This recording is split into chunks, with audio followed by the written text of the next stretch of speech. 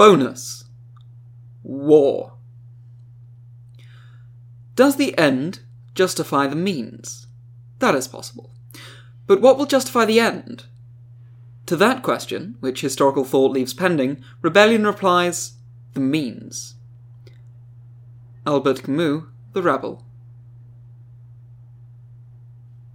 Nuremberg, Győr-Moson, Hungary. April 30th, 1945 CE. Reg Higg had been afraid all throughout the war against Grindelwald. It was a deep and abiding fear that sat in his stomach like a stone, soured his mouth into a grimace, and left him checking and rechecking the wards compulsively. But he went anyway. He was scared, and he was always exhausted, and he would sometimes vomit in nervous heaves until his mouth burned with bile, but he went anyway. If he'd had a choice, he probably wouldn't have gone. But he had been compelled by pride and ambition, and so he had volunteered with 40 other Americans to join the war against the mad Hungarian. It was the only way he could have a future at the council. Even at that time, he had led a sizable contingent of the egalitarian wing, but it was clear that no coward could ever rise to great power.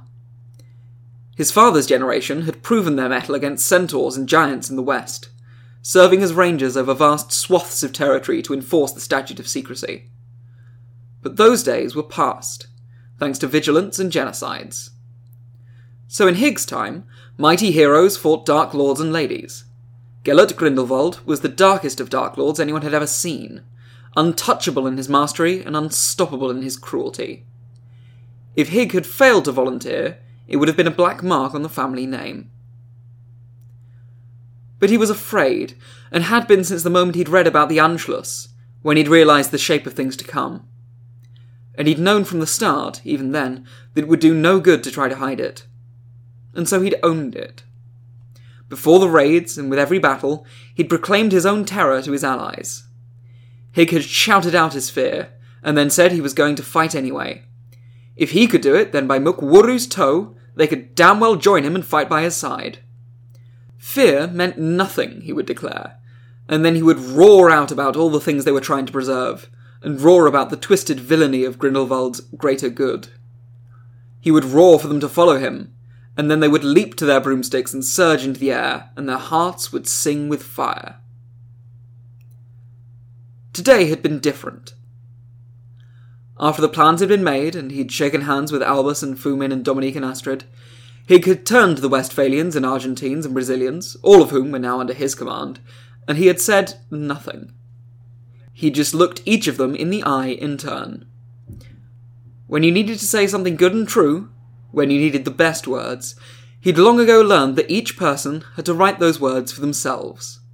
Higg met their gazes, and looked at them steadily for a meaningful moment, and he knew that they each found their own song. And he had found that there was no longer any fear in his own heart. There was just a deep calm. Even Limpel Tiniega had been solemn and appreciative today, and she was the most annoying witch he'd ever met. Normally, no plan was good enough for her, no leader was smart enough for her, and no speech was inspiring enough for her. He'd barely known her when they left for Europe last year, having spoken to the tall, half-blooded witch only during council debates, and he almost wished that was still true. She took nothing on faith, and she never seemed to stir with a flicker of passion. But today, she had clasped his hand and kissed him on the cheek. Today, they were all heroes, and that would be true even if they didn't see tomorrow. Higg was flying at the rear of the ragged formation, high over Hungary. They'd started off in a neat V, but it had degraded to a shapeless mass as they struggled to keep up with Momo. Momo was the pacer, and so he had to keep up a steady and unflagging maximum speed in his broom. 3 hours and 12 minutes of flight from their Austrian origin should bring them directly over Nuremberg, but only if Momo kept at top speed. Clouds blew past, above and below. A dense floor of puffy cumulonimbus anvils and a wispy ceiling of cirrus scratchings. Higg wondered if you could practice Niladarak from within the clouds, and if so, what their fortunes would be today. This would be a day of beginnings and endings, but who's beginning and who's ending? They were something like 20,000 feet above the ground, breathing easily and staying warm with magical assistance, but Hig was still relieved when Momo brought his broom to a swift halt. Most of the Americans overshot him and had to swing back around. They gathered round Momo, many flexing stiff fingers or shifting in their perches. 2 groups of 6 separated out from the rest, sorting themselves into Aleph group and Beth group. The others divided themselves into groups of 12, Gimel and Daleth groups. It was difficult to speak, something about the way the sound travelled through the intervening air between 2 bubblehead charms distorted it badly, but it had all been arranged beforehand at Doubledoor's direction. The Americans were here to destroy the dogs, and so very much depended on their success. At Hig's hand signal, all 4 groups shifted their positions and began swooping downwards in widespread formations, and the assault was on. It took about 15 minutes to descend.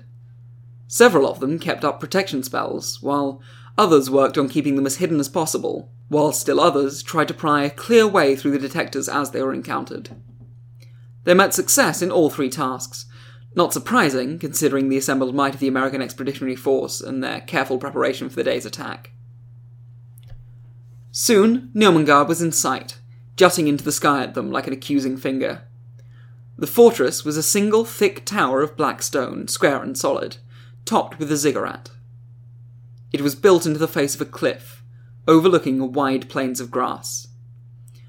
Giant natural statues of karst from Bürk sat lumpily in the fields around Nurmengard. The bulbous grey rock formations might normally have been beautiful, but in this context they seemed eerie and organic. Hig's gaze was drawn to a sky platform that hung in the air over the fortress. There was a guard, and Hig saw when the man noticed them. Curses rained down and took the sentry down, but not before he raised the alarm. That was all right, though. That was the plan. Within a few minutes, they were within 100 yards of Nurmengard, and the guards, the Hiranokai, were pouring out. The 4 squads separated, moving to assigned places. Gimel group and Daleth group, Hig's own, engaged. They swooped in and out, diving as if they were seekers and dodged curses. The Americans concentrated on their defences, working together to support shields. As was usual, each of them had paired off with an attacker in that odd, instinctive way that happened during a battle, and the matches appeared to be even ones for the most part. Stunners whipped up and down, and a few found their marks. When the Americans were able, they cast De Primo on the ground around their attackers, trying to disrupt footing and generate mayhem, and several of the witches in Gimel also began emptying out mokeskin pouches full of bluebell flames. The Hiranokai spent some time in attacking with fumos and other gaseous effects, perhaps not realising their attackers had bubblehead charms on, or perhaps hoping to disrupt their vision, before settling down to more traditional stunners. They had the red handprint insignia of Veres Kazek on their robes, so perhaps they were too used to murdering muggles. The Red Hands had been last deployed to Poland, as far as Hig knew, and they had left that area a bloody ruin. Meanwhile, Aleph and Beth went to the side of Nurmengard that rose straight from the cliff below. Hig saw them swoop away from the corner of his eye as he swerved his broom to avoid a curse. No defenders could come out on that side to try to curse them, and there were no windows. As long as they kept very low and close to the wall, they'd be almost completely obscured. Nurmengard was magnificent and terrifying, but it was not originally designed to be a military base, and its design had shortcomings. Aleph and Beth were trying to take advantage of that to breach the fortress walls, as though they intended to storm the fortress by that route. 15 minutes later, which seemed like an eternity of swerving and casting and screaming, Aleph and Beth groups both flew back into sight, soaring up from below the cliff's edge to catch the defenders by surprise. They took down 3 or 4, although that still left at least 20. This was supposed to be the signal for Gimel to disengage, but they'd already lost 5 of their number. Gimel's leader, Momo, shot out red sparks as he flew. He corkscrewed to avoid a cascade of curses from the duo of Hiranokai that he had been fighting, and the red sparks pinwheeled out behind him, flittering brightly. It was the signal for Daleth to take Gimel's place. Hig immediately broke off the fight, along with the 7 remaining members of Daleth group. From wherever they were on the battlefield, they flew to Nurmengard's roof. There were still 2 guards there, firing at the attackers. Grindelwald was cautious. Hig and several others on Daleth flew up the wall, holding tight to its side. They were to the top and over the edge before the guards could react. One brandished his wand and shouted, "Hey!" Hig thought that meant stop. He did not oblige. It wasn't a pretty fight. At least one of the guards was unusually skilled, firing curses with remarkable rapidity, while the other guard was actually willing to cast the killing curse. Even in war, that was unusual, and despite outnumbering the guards 4-1, Hig lost another of his soldiers before it was done. Hig assessed Daleth group quickly. 7 total, including himself. Almost all Westphalians, including Tiniega, Sami Shohut, and 3 others. One Argentine had also made it to this point, a skinny and handsome bald man with a toothbrush moustache. Hig couldn't remember his name. The chaos had cleared it right out of his head. Didn't matter. They were inside in moments. Dumbledore had been able to tell them about much of the layout, who knew how he'd found out, and so they knew that it was only a short flight of stairs down to a large and defensible storage room. There was a door, but it was unenchanted, and so Hig's group blew it apart and stormed in. There was no one else there, although surely that would soon change.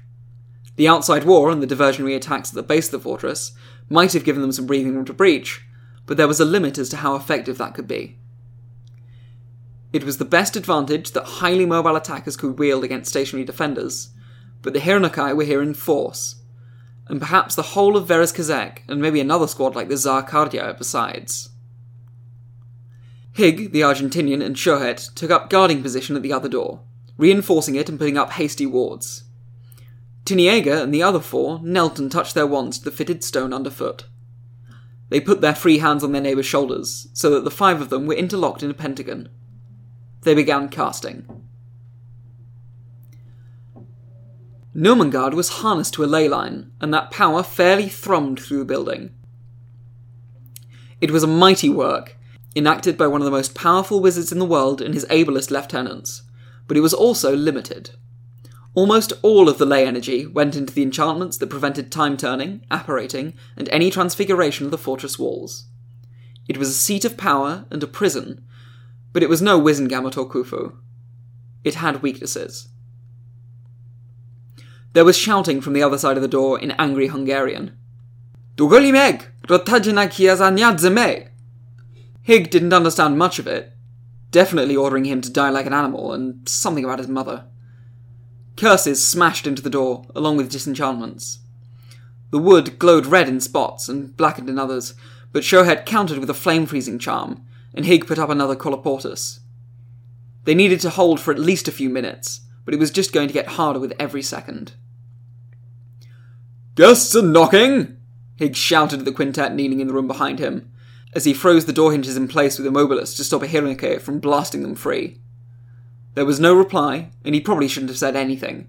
If they could hear him, they could hear the curses anyway. "Anagyob yo ertekeben!"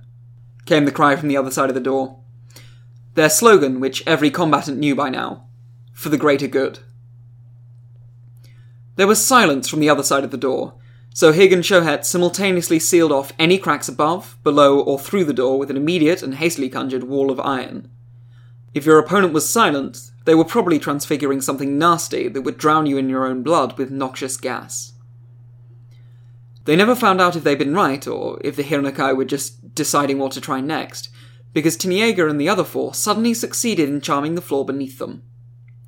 One moment, the 7 members of Daleth group were trying to guard a door, and the next, well, it was as though the floor dropped right out from under them without actually moving. The butterball charm was weak, but it was enough so that all 7 of them and all the storage lockers in the room slipped right through a floor that was suddenly too liquid to support them. There was a tremendous crash and a painful thump, as everything and everyone in the room dropped down through 7 feet of fitted stone right into the room below. This was their objective. A direct fight to bring them to this point would have taken hours and gone through 3 defensive choke points, if they could have done it at all. Dumbledore had said that a quick swim would be easier, and he had been right. He had also been right about what was in the room. 7 orange crystal balls, spangled with glowing red stars. Satomi's dogs, spoken of in legend and acquired by Grindelwald at a terrible cost. Dumbledore was wrong about one thing, though. He'd said that Grindelwald would trust no one with access to this room, but there were 3 people waiting there.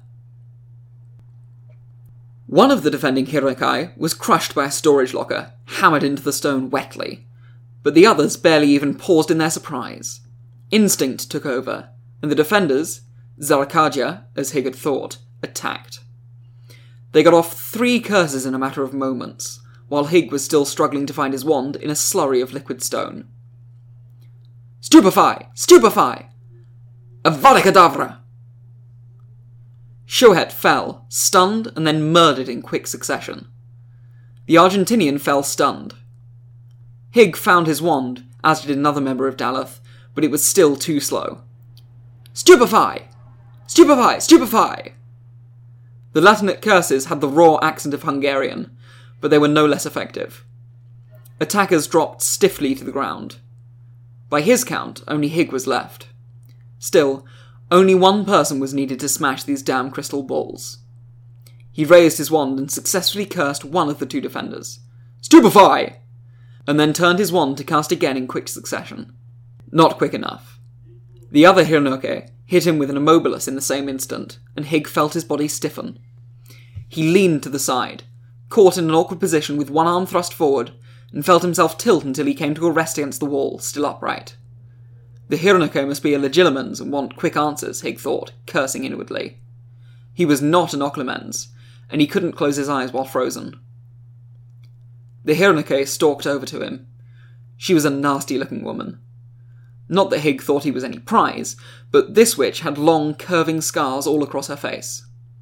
They looked like a punishment, but she had the sword emblem of the Zarakadia. They might be a point of pride. Veget vetnenk minden zen vedesnek. Megalitanatok minket, balondok. She spat at him through cleft lips. He had not the faintest idea what that meant, and he couldn't have answered even if he'd wanted to. His heart sank. If Satomi's dogs remained intact, then everything was lost. Expelliarmus! Called a voice Hig recognised as Tiniaga's. He'd miscounted. The Hironoke's wand was ripped from her fingers and soared over to Tiniaga, who was still rising to her feet. The American snapped it neatly out of the air and darted her wand in Hig's direction just long enough to innervate him. Hig went sprawling against the wall, choking on a magically sustained breath. Hig, you okay? Tiniaga called, levelling her wand back on the Zarkadia. Yes, he gasped. Don't wait, just do it now! Every second they delayed was another second that Grindelwald was just channeling power through these crystals. Every second they delayed was another second that Grindelwald was channeling power through these crystals. Hig didn't understand how it worked. He suspected that no one but Dumbledore and Grindelwald could have even hazarded a guess, but they were some vital part of Grindelwald's invincible strength. This was April 30th, and every part of the plan had to go correctly. It was a masterpiece of strategy and tactics, and Hig had been left in awe when Momo and Dumbledore had devised it, but it would all fail unless they destroyed Satomi's dogs. No time for discussion. Reducto! Cast Tiniaga, levelling her wand at one of the dogs. It exploded into pinkish glass dust as the blue bolt struck it, destroyed in a moment. Tiniaga paused to gather her strength into her tall and thin body, then moved from one dog to the next, destroying each of the 7 in turn, as quickly as she could.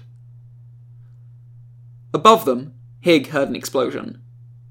But it didn't matter that the rest of the attackers were soon to be storming down upon them, since Tiniaga had just turned and obliterated the last of the crystal balls.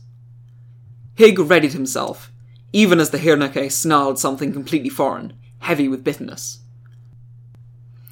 La tuka jolosikatetjuk, hugi meg joslifugunk. Les egi emba akita vela megiolgot des olkiolta maj eshilogagat.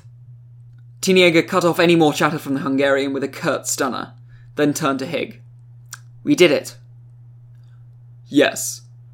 But it will, I think, be the last thing we do. Hig moved to a corner of the room. They'd have to drop down to get him, and he'd have a clear shot at the first one at least. He wished they had the time and the strength to revive their frozen friends, but that would just leave them unable to defend themselves when the attack came. As she mimicked him and moved to a different corner, Taniega said, "It was worth it." She glanced at the stunned enemies. "I can't abide this nonsense about the ends justifying the means. About how they want to fix everything, so all the murder and madness is worth it." Taniega raised her wand and set her features grimly. "I don't care what kind of good you think you're going to do, and I don't care what kind of person you think you are. It's your actions that matter, not your goals. To the pit with tyrants and all their people." Her kind of irreducible skepticism had its uses. He shouldn't have been so hasty to judge her. Not that it mattered now. "Hello? Reg? Sammy?" Hig blinked. He called up, surprised. "Momo?" "Momo?" "Yes," called his ally. "Get up here. We can't block the corridor much longer. We need to form a line of defense." But before he'd even finished speaking, Hig and Taniega were beginning to innovate the Fallen, except for Portia Het, as quickly as they could manage. That wasn't very quickly at all, given their exhaustion, but it was fast enough that 6 witches and wizards were able to join their comrades before the Hirnakai could break through to them. The Americans' blood was up, and they roared their anger when the Hirnakai came. The remains of Verez Kazek and the Zarkadia. The Hirnakai shouted their own fanatical screams in return. And there was war. Bloody and bitter war, fought in the halls of Nurmengard and atop its battlement. Many died that day, and others would long bear the curse scars for years to come. You probably know the rest of the story, or, at least, you know the romantic parts about Dumbledore and Grindelwald, and how ambition soured into madness, and love curdled after a single tragic accident. Certainly you know about the great duel between the two. It is said to be the greatest duel ever yet fought, justly citing the long hours over which it ceaselessly raged, the unstoppable force of Dumbledore's skill, and the immovable object of Grindelwald's defences. Grindelwald held the Elder Wand, and was sustained by Satomi's dogs, and guarded by the Iron Halo. While it is known that he stole the Elder Wand from Miku Grigorovich, it is not yet known how he came by his other great defences. But they were all powerful, and they preserved him against all ills, like an unbreachable barrier 100 metres high. There are 28 books about Grindelwald's war, 7 books about the rivalry and lives of Dumbledore and Grindelwald, and 3 books just about that single duel. And yet it is certain that he would never have fallen, Dumbledore notwithstanding, all else notwithstanding, had the Americans not succeeded in breaching Nurmengard and destroying Satomi's dogs. Reg Hig learned something about Limpel Taniega that day. He learned about her steel, and he learned her value. And Hig took her words about the greater good to heart, too. He would remember them.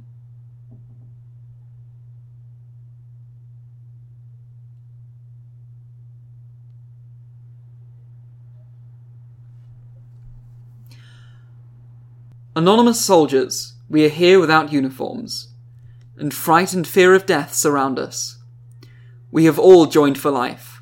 Only death will release us from our duty, on the red days of pogroms and blood, on the dark nights of despair. In cities and towns we will raise our flag, emblazoned with defence and conquest. We were not drafted with force, like so many slaves, to spill our blood on foreign lands. Our desire is to always be free men. Our dream is to die for our land. If we will fall in the streets and the homes, they will bury us silently at night. In our places, thousands of others will come, to fight and to conquer forever. With the tears of mothers bereft of their children, and the blood of pure babies. With mortar we will join the bodies with the bricks, and raise up the building of our birthright. Yair.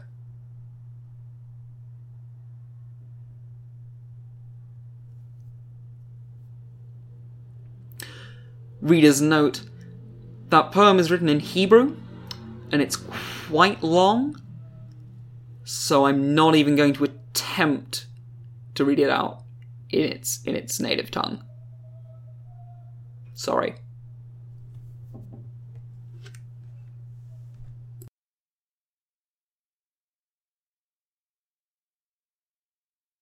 Dugolch meg, Rotha Janak. Dugolch meg, Rotha Janak ki az anyad seme. Oh, for God's sake. I'm going to have to look up how to pronounce this. Are you ready for the most English Hungarian you've ever heard?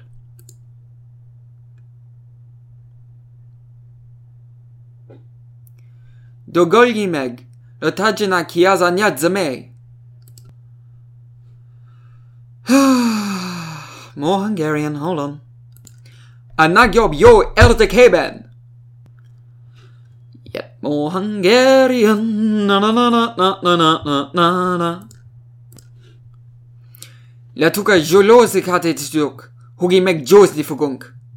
Les egi ember akita vela megjölgott des olkiolta máj esjölgagát. The stresses on that are all probably wrong, but it's okay, because Yanni doesn't speak Hungarian.